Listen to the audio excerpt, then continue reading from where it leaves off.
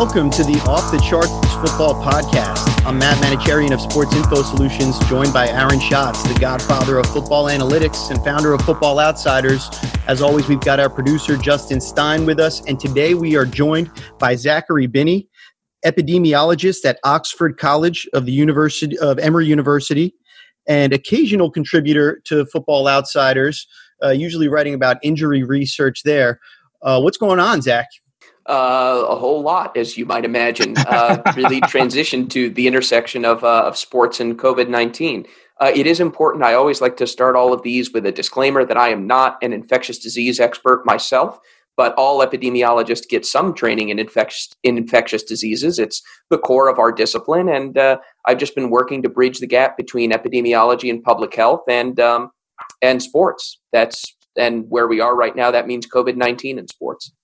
And you've been talking in a lot of places about what's going on with COVID-19 and how leagues can possibly get back to playing. And this is a good week to finally have you on the podcast, because this is the week that the big news came down that 2 of the top 5 college conferences are not going to play this fall. So, football, we were very lucky that this hit in the middle of our off season. We were really able to go about business as usual. A little less in college because they couldn't do spring football, but for the most part, OTAs were online instruction, but teams went on, everybody went on like usual. Now we're starting to feel like the other sports do. This is starting to affect things, both in the way football teams in the NFL are practicing, the fact that the preseason games were canceled, but especially on the college level, this is really affecting everything. Yeah, it's really tough. Essentially, it seemed like when this hit, we had months to get our arms around this thing, and unfortunately, for various reasons, we have failed to do so, and we continue to have quite high rates of the virus. That's making it difficult to take any steps back towards normality. Sports, including college football and the NFL, included. And if we are able to bring sports back in this country, it's going to be more difficult, more expensive, and more dangerous than pretty much anywhere else. So you see, if you just sort of scan the landscape of sports right now, you see that bubble plans in the U.S., from the National Women's Soccer League to Major League Soccer to the NBA and the NHL, they are working. They are keeping players and staff and the community safe. You look at other countries like Germany, UK, Spain, Italy, they were all able to finish off their top soccer league seasons outside of a bubble, but they had gotten the virus under better control. Then you see what happens in the U.S. when you try to do sports in a non-bubble atmosphere. And we've seen 2 outbreaks in Major League Baseball so far. We saw 2 outbreaks in Major League Soccer just before teams entered the bubble. And we've seen numerous outbreaks on high school football teams and college teams during summer workouts. So it's just a really tough thing to bring back football, or really most sports right now, most team sports at least, and not expect COVID-19 to spread, because we have too many cases and not enough testing to quickly identify those people before they can spread it. Is football more dangerous to play because of the close contact compared to other sports? I mean, there's close contact between players in basketball and hockey, but... Yeah, so I think you can basically grade any sport along 3 dimensions in terms of its risk. Number 1, is it indoors or outdoors? Football is outdoors, mostly, right? So that's good. The second is how many people are involved, because at some point, COVID transmission is just a numbers game, right? More people means more chances for somebody to be infected and more people that they can spread the virus to. It's not rocket science. The more hosts you have, the worse off you are. Exponents are very hard for people. Yeah. Well, this isn't even exponents, really. This is just adding people. At this point, we haven't even gotten into exponential growth, but football involves a lot of people. So that's not good. And then the third dimension is contact. The more close contact that you have, the easier it is for the virus to spread. Football doesn't grade out very well there. Football has something of a built-in advantage over other sports with the fact that if you install face shields, you can kind of play with PPE, personal protective equipment. But even then, those are not going to be 100% effective. And I would still be, very concerned for over the course of a game, like offensive and defensive linemen to spread the disease to each other. It is unfortunately one of the more difficult sports to play when you have a disease that spreads from respiratory droplets and close contact. Well, I have a silly question kind of on that. So respiratory droplets, so things that are coming out of your mouth and nose, so the shield would help. is there any risk of transmission through like sweat or other bodily fluids or anything else that might go on? Or is it strictly that if you can contain what's coming out of that mouth and nose area, that's really it? Well, what I'll say is that the mouth and the nose, droplets that come sort of directly from your lungs, that seems to be the major source of transmission. Is it possible that we could find out that it's transmitted other ways? Potentially, but far and away, this is a respiratory virus.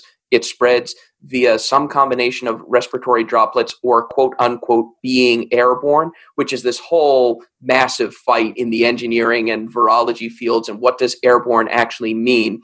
But I'll just break it down for your listeners. So respiratory droplet spread, what we usually mean by that is relatively large droplets that kind of, because of gravity, they come out of our mouths. We can't see them. They're not that large, but they kind of fall to the ground relatively quickly, kind of like finer spittle, right? Spittle, but finer. And then there are even smaller droplets that can hang in the air for a long period of time.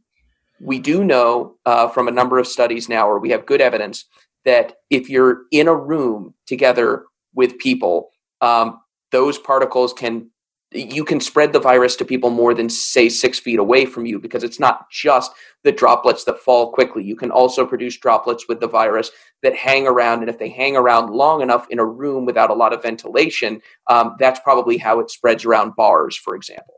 So in that sense, it's airborne. Okay, this is a really weird ventilation question, but we were talking about football being a game played outdoors. Are dome stadiums large enough that they sort of count as outdoors, or because of the way that air conditioning works in them, do they still count as indoors even though it's such a huge space?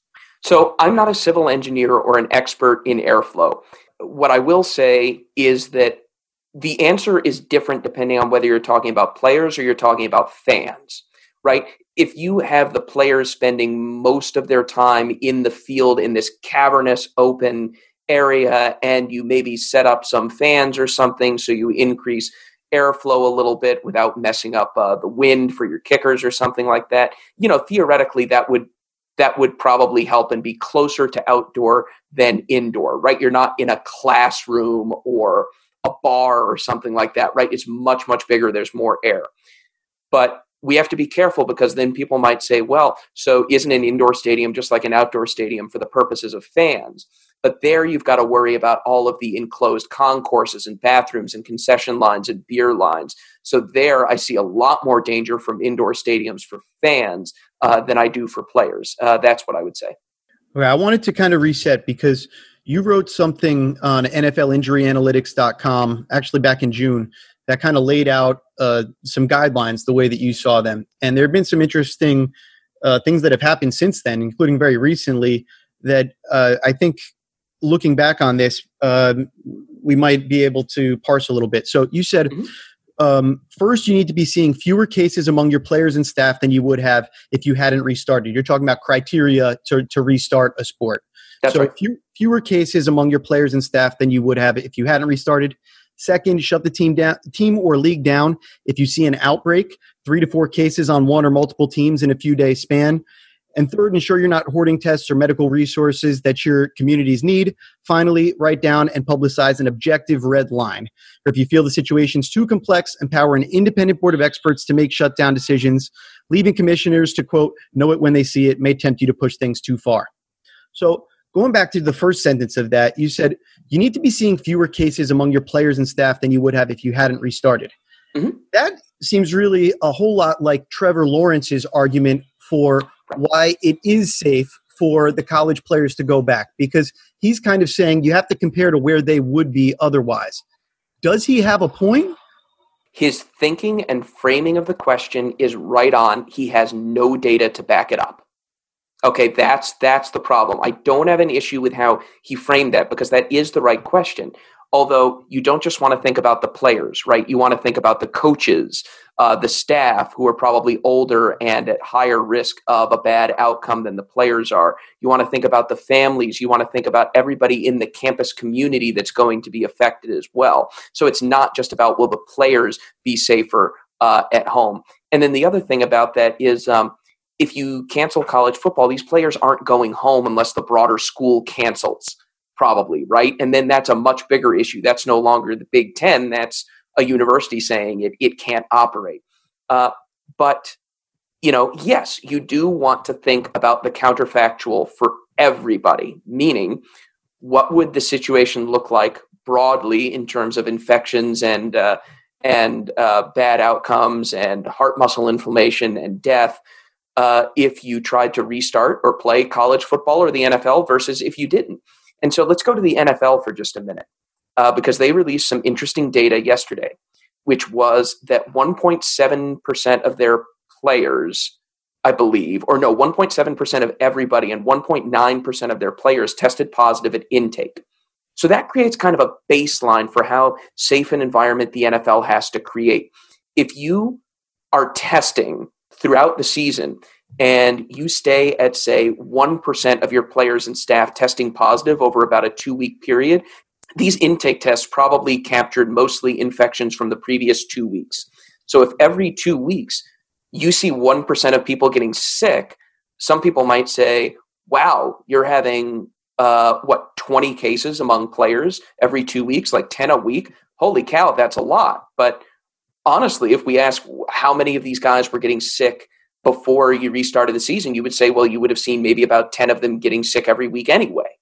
Right. So if you apply that logic out to Clemson on intake, they had 30 something people that were sick. Right. So no. And I've seen that misconception. No. The vast majority of their cases happen from spread on campus after the players had gotten back. That's the thing. No, very few of their people showed up. I think it was like 2 or 3 who tested positive at intake. And then that became 40 something, I think was the final total in the end. So no.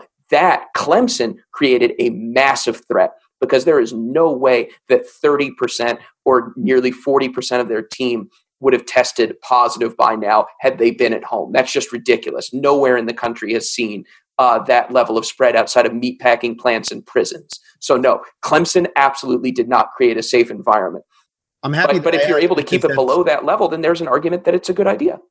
But I mean, it sounds pretty open and closed based on what you're saying, because fewer cases than if you wouldn't have restarted. There you literally have the case at Trevor Lawrence's own school that when they restarted, they increased the transmission rate that you're talking about. So in every way that you look about it, sure, Trevor Lawrence, that's the right way to think about it. And if you think through that way of thinking about it, you guys absolutely shouldn't be open. Well, Clemson didn't. UNC didn't. The University of Texas didn't. Trying to think of the other ones that shut down practices at some point due to double-digit cases. There were many. Sorry, Aaron? Louisville, I believe. And Louisville, I think so, yes. So those schools did not create a safer environment.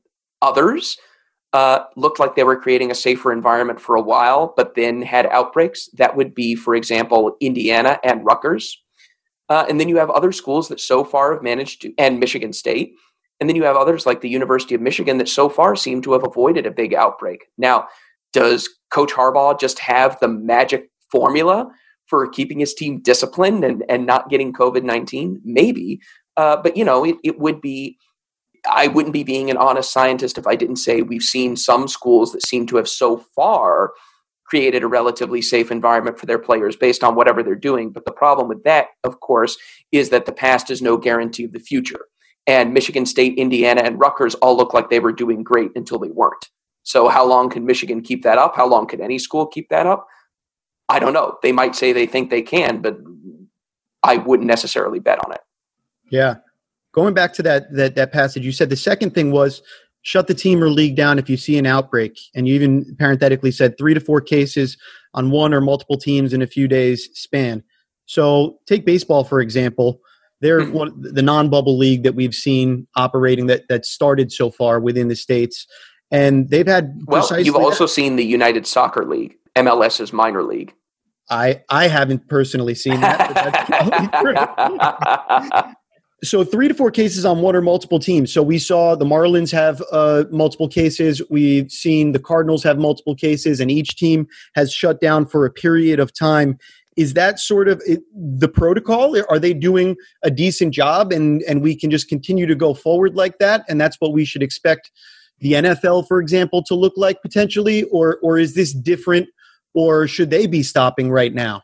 The question with Major League Baseball, first of all, is they didn't act quickly enough when they saw 3 or 4 cases on the Marlins. They still played a game with the Phillies. And that didn't necessarily put the Phillies at risk because baseball is a very physically distant sport. And indeed, we don't seem to have seen any transmission to the Phillies outside of a visiting clubhouse attendant. That's great news. But you still got the team, your team, the Marlins, together and put them at risk in the clubhouse and the dugout and put them at risk from each other. So MLB did not react quickly enough to shut that down and may have contributed to a few extra cases on the Marlins, though it's hard to tell. The Cardinals did pretty much shut down when they should have, but by the time they knew they had an outbreak, because they're only testing every other day and taking up to a couple days to get the results back, by the time you've detected a couple of cases, there could have been transmission going on for 4 or 5 days before you even knew it. And by then you have an outbreak. And so that makes it really, really difficult without more frequent and faster turnaround testing. Should Major League Baseball be continuing? They certainly shouldn't accept this as the status quo. If these large outbreaks are going to continue, then no, MLB should shut down. Their argument has been that the players and staff got a wake-up call. They're going to be more careful, and we tightened our protocols, and we think that we can stop this from happening again. Time will tell if they're right. But yeah, you need to look out for outbreaks. And the thing is, even if you only have a few cases, you have to expect that more cases are going to come because this disease takes time. It's like a delayed rush, right? The play is developing. You may see one thing, but it's going to turn into something else in a minute. But unfortunately, it's not operating on that time scale. It's on a time scale of days. So it's really difficult, and you have to be really, really careful. And if you think you have an outbreak, you either need to do really good contact tracing and remove anybody who's had the possibility of contact with any case out of the team, which would be really hard, I think, in football because so many people would count as close contacts if you're doing anything like a normal practice or if you've played in a game together, or you need to shut the whole team down and let the virus work its way out of the clubhouse or the locker room. And unfortunately, that can take a week or longer. And I'm wondering on that thought, do we need to keep your backup quarterback away from your starter? Totally separate those two? I think that would be smart. I think it would be smart to, as much as you can, create small networks within the team who practice and train together, hopefully from different positions. I know that's really difficult because like your O-line needs to practice together, right? So, I'm not necessarily saying every offensive lineman has to be separate, but maybe mix starters and reserves or something like that, and do the minimum necessary to get cohesion in a game.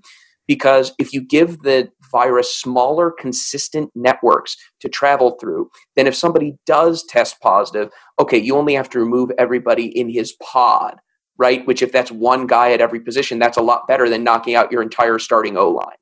Right. Mm-hmm. But it's a balance, just like with everything in life. You have to balance what you should do with livability, and you have to balance risks and benefits. And your goal is just to make sure the benefits outweigh the risks of anything that you're doing. And I think this isn't any different. But keeping your backup quarterback separate, I think, would be a smart move. I wonder how much teams could maybe eliminate doing, instead of ones versus ones and ones versus twos, you can maybe only do ones versus twos all year. So your starting offense would go against the backup defense. Your starting defense would go against the backup offense, and you try not to intermingle like you normally would there. Maybe that's one way that you can try to do a little bit of what you were talking about. I think as much as you can reduce it, that would be a great idea. I keep thinking about the locker rooms because a lot of teams now during training camp have expanded into the visitor locker room in order to give players more space, where you block out the lockers on either side of one player so that usually in training camp, you're putting more lockers in the middle of the room for all the undrafted free agents. Now they're trying to spread everyone out. The problem is once the regular season comes, you can't do that anymore. When a game comes, the visitors all have to be in one locker room regularly spaced, and the home team has to be in one locker room regularly spaced. You no longer have one team over two locker rooms. Yeah, spending extended time indoors in groups is how we know this virus most easily spreads. And I suspect, we still don't have good data from MLB on this, but I suspect that maybe that's what we saw with the Marlins and the Cardinals in baseball, is that a lot of the spread was happening from time they were spending together in hotels, in the clubhouses, in dugouts, not on the field, right? And so I think you definitely have to be concerned about that as an NFL team as well. Anything you can do to really minimize that time in the locker room and spend more time on the field or at makeshift outdoor facilities will really, really help. So let's talk about fans for a moment, because that's something you've been very verbal about on Twitter. That's a very kind way of putting it, yes. Let's talk about the idea that we're going to have fans in the stands, whether it be college or pro football.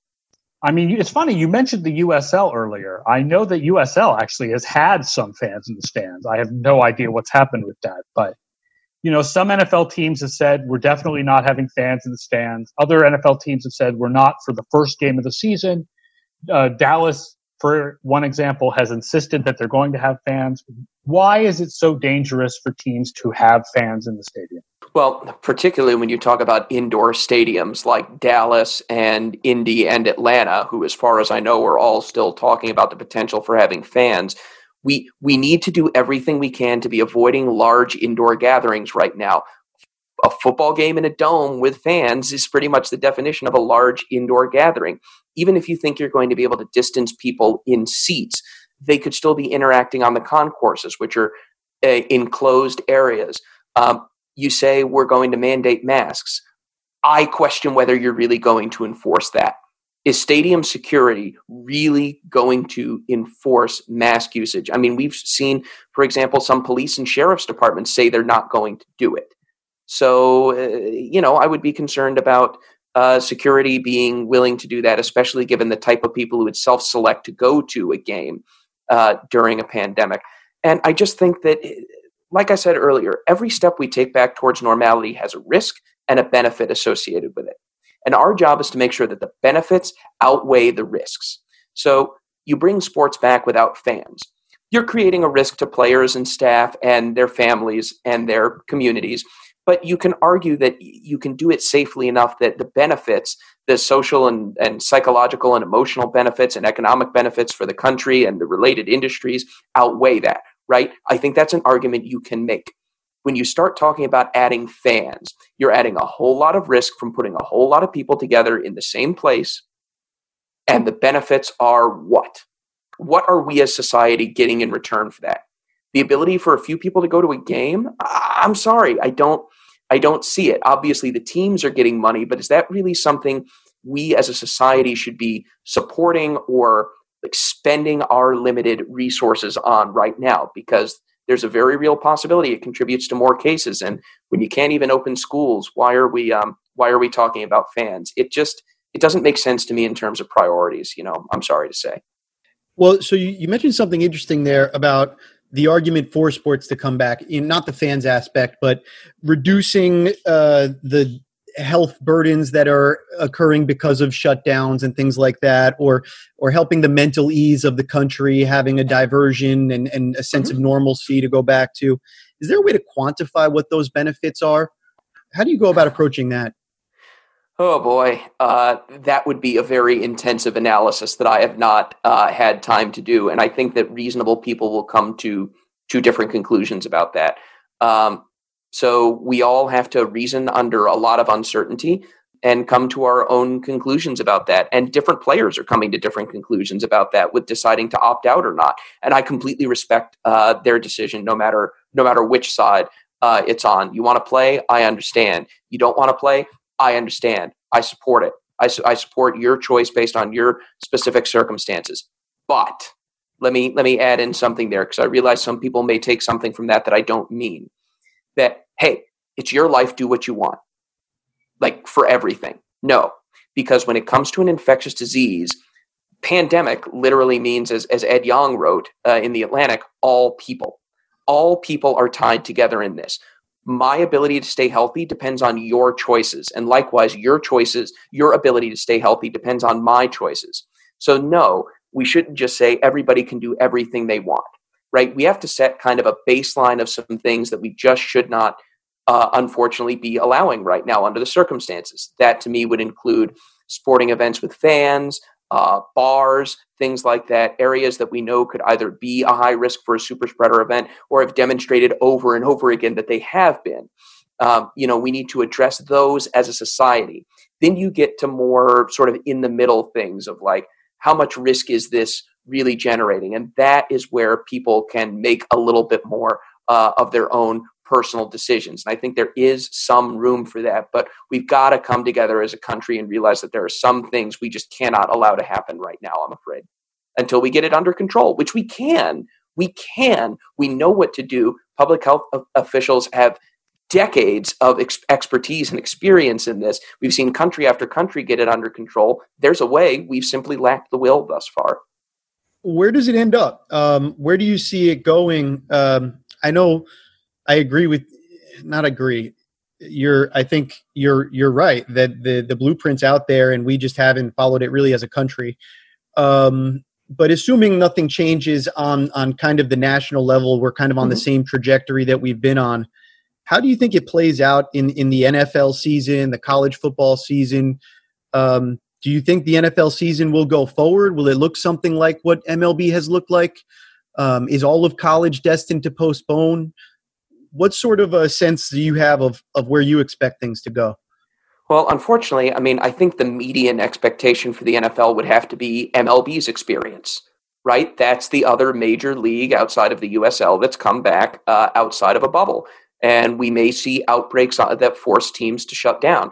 The NFL thinks that their protocols are more solid. They are continuing daily testing for a while, which may help. They may be getting testing results back somewhat faster.